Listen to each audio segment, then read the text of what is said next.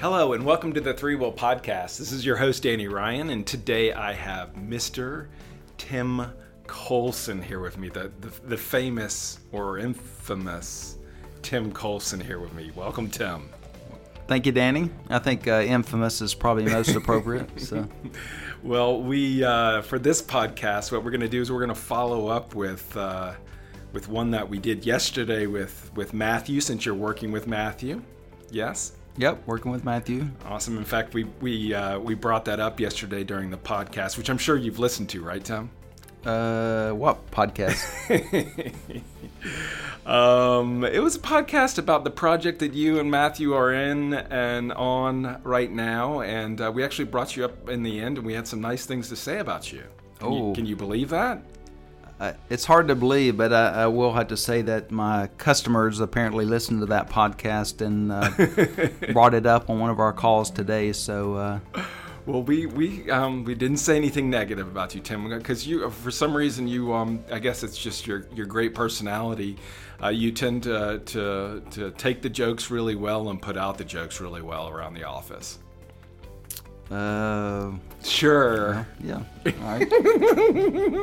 Awkward silence. Quiet. Yes. Okay. So today our topic, since Matthew already sort of stole the thunder with what's going on the project that you guys are working on, I guess sort of to follow up with him, just for folks who may have not heard that specific episode, it's on a public-facing site. Is that correct? That's right. A support site for tax and accounting software. Excellent. And so we typically use a lot of our projects are using SharePoint for intranets, extranets, and then with this public-facing site, and we pointed this out with Matthew as well, is that we're using ASP.NET for this site, for the web technology, correct? Right. In this case, it's actually a site that's been out there a while. We were brought in primarily to do a rebranding of the site.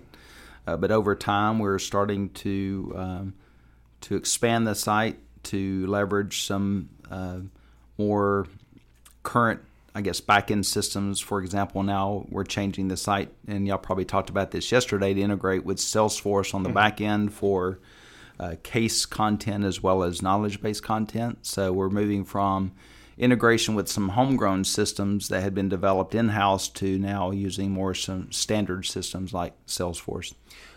The question I wanted to get to in this episode was, since you've been our sort of go-to SharePoint front-end guy for quite a while, and I know you're not into the graphic design, but more into implementing it on SharePoint.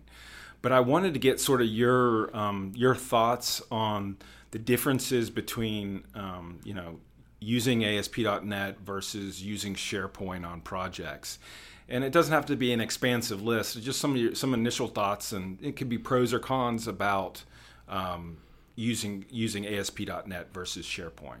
Yeah, it's interesting with SharePoint, especially in large corporations, or maybe even not even large, but corporations that already have a SharePoint presence, as SharePoint as a corporate asset.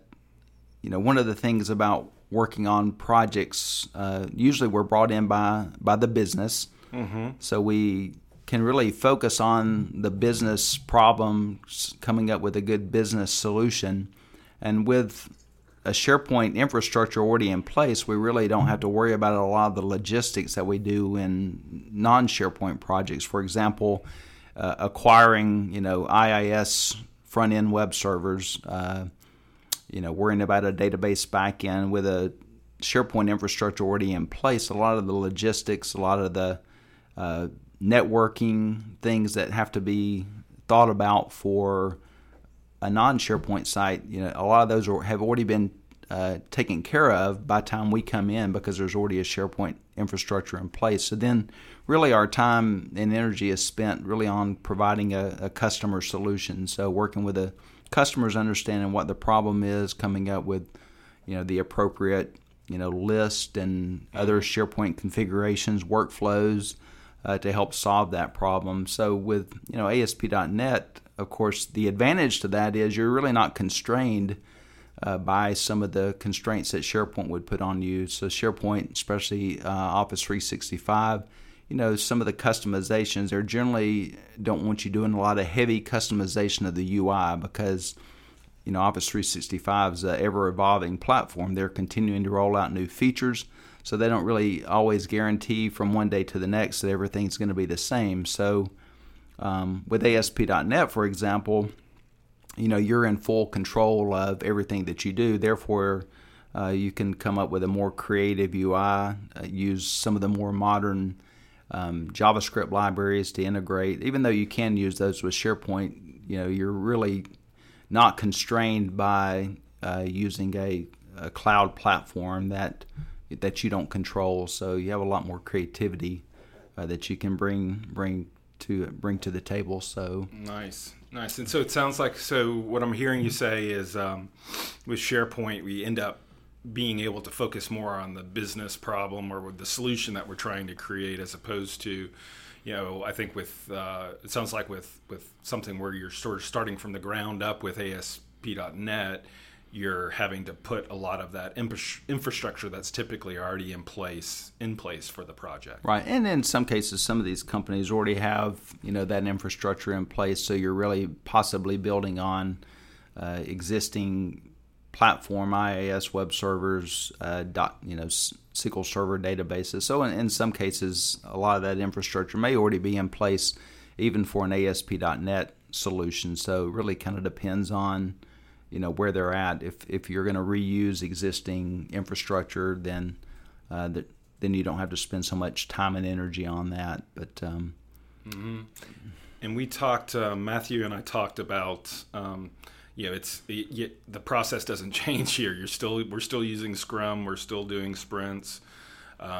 Anything from your standpoint as far as the user interface, as far as mocking things up and things like that, or are you working with their graphics department, or how are you working together with someone to produce out the screens?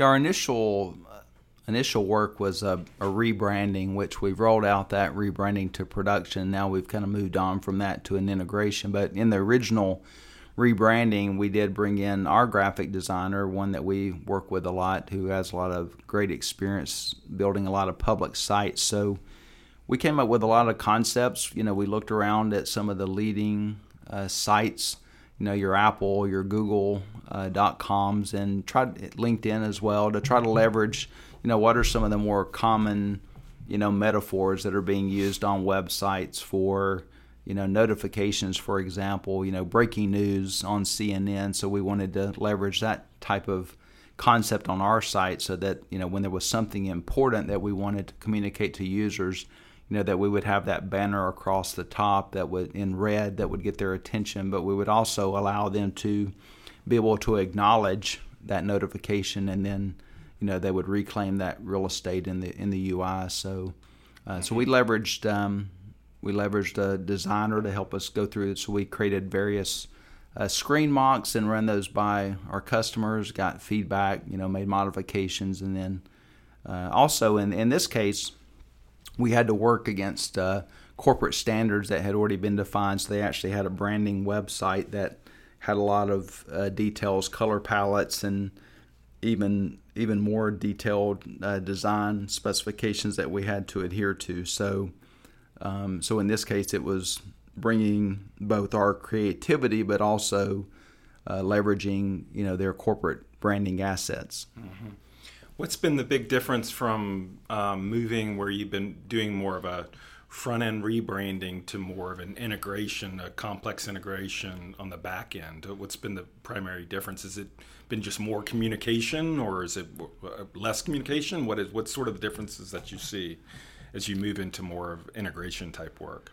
Yeah, it's really involved a lot of communication. So there's 3 teams. There's the support site team, then we have an enterprise service bus team, so they're developing the services that we consume, and then of course on the back end there's actually a group writing code, Apex code in Salesforce to actually read and write data into Salesforce itself. So really trying to make sure from an interface perspective that we're all in agreement as to here's what the interface is, and then as changes are made in each of the different levels, making sure that we're all in sync in terms of the timing of those, so that all of a sudden things don't quit working.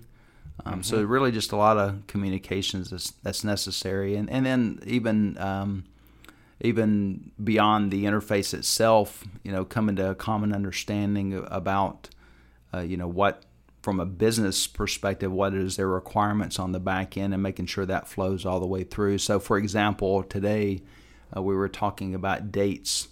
So Salesforce stores dates in a UTC format. So part of our discussion was, okay, how do we want to deal with those dates on the front end website?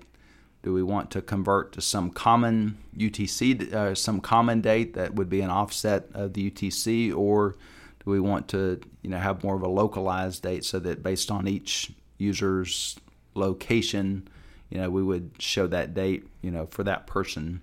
So things like that have been part of that conversation. Is there so you're focusing in on the integration. The site's live. I found that out from Matthew. What's the next couple of months look like for you? So right now we're integrating with cases in Salesforce. Then we've got a second phase that will integrate with knowledge-based content. So our knowledge-based content will now come from Salesforce.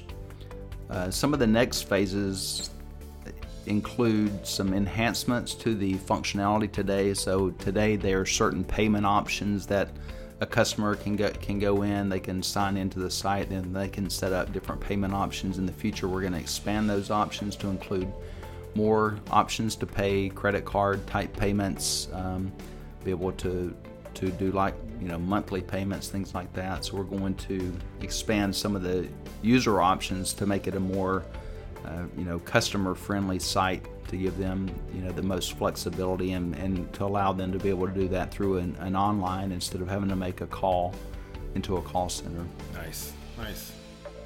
Well, we're over 10 minutes, Tim. Wasn't that quick? That was pretty painless, right? Time flies. So do you want to talk about how great the client is, or how great Matthew is, or who you want to talk about how great I am? How about that? Oh yeah, obviously. No, we do have a good team. We do have a good customer. I mean, that certainly. I think when you are viewed as a partnership, where your customer trusts you, that you're going to make good decisions, and you trust your customer. It does make for a much better working relationship. We have fun on the project. So it's just a much better experience, and I think the customer gets more out of it. We get more out of it. So it's all around a good relationship. That's awesome. Well, thank you for taking the time to do this, Tim. All right, thank you. And I'll see you in 3 months then. It'll fly. It will fly by. And thank you everybody for taking the time to listen. Please drop by 3will.com and have a wonderful day. Thank you so much. Bye-bye.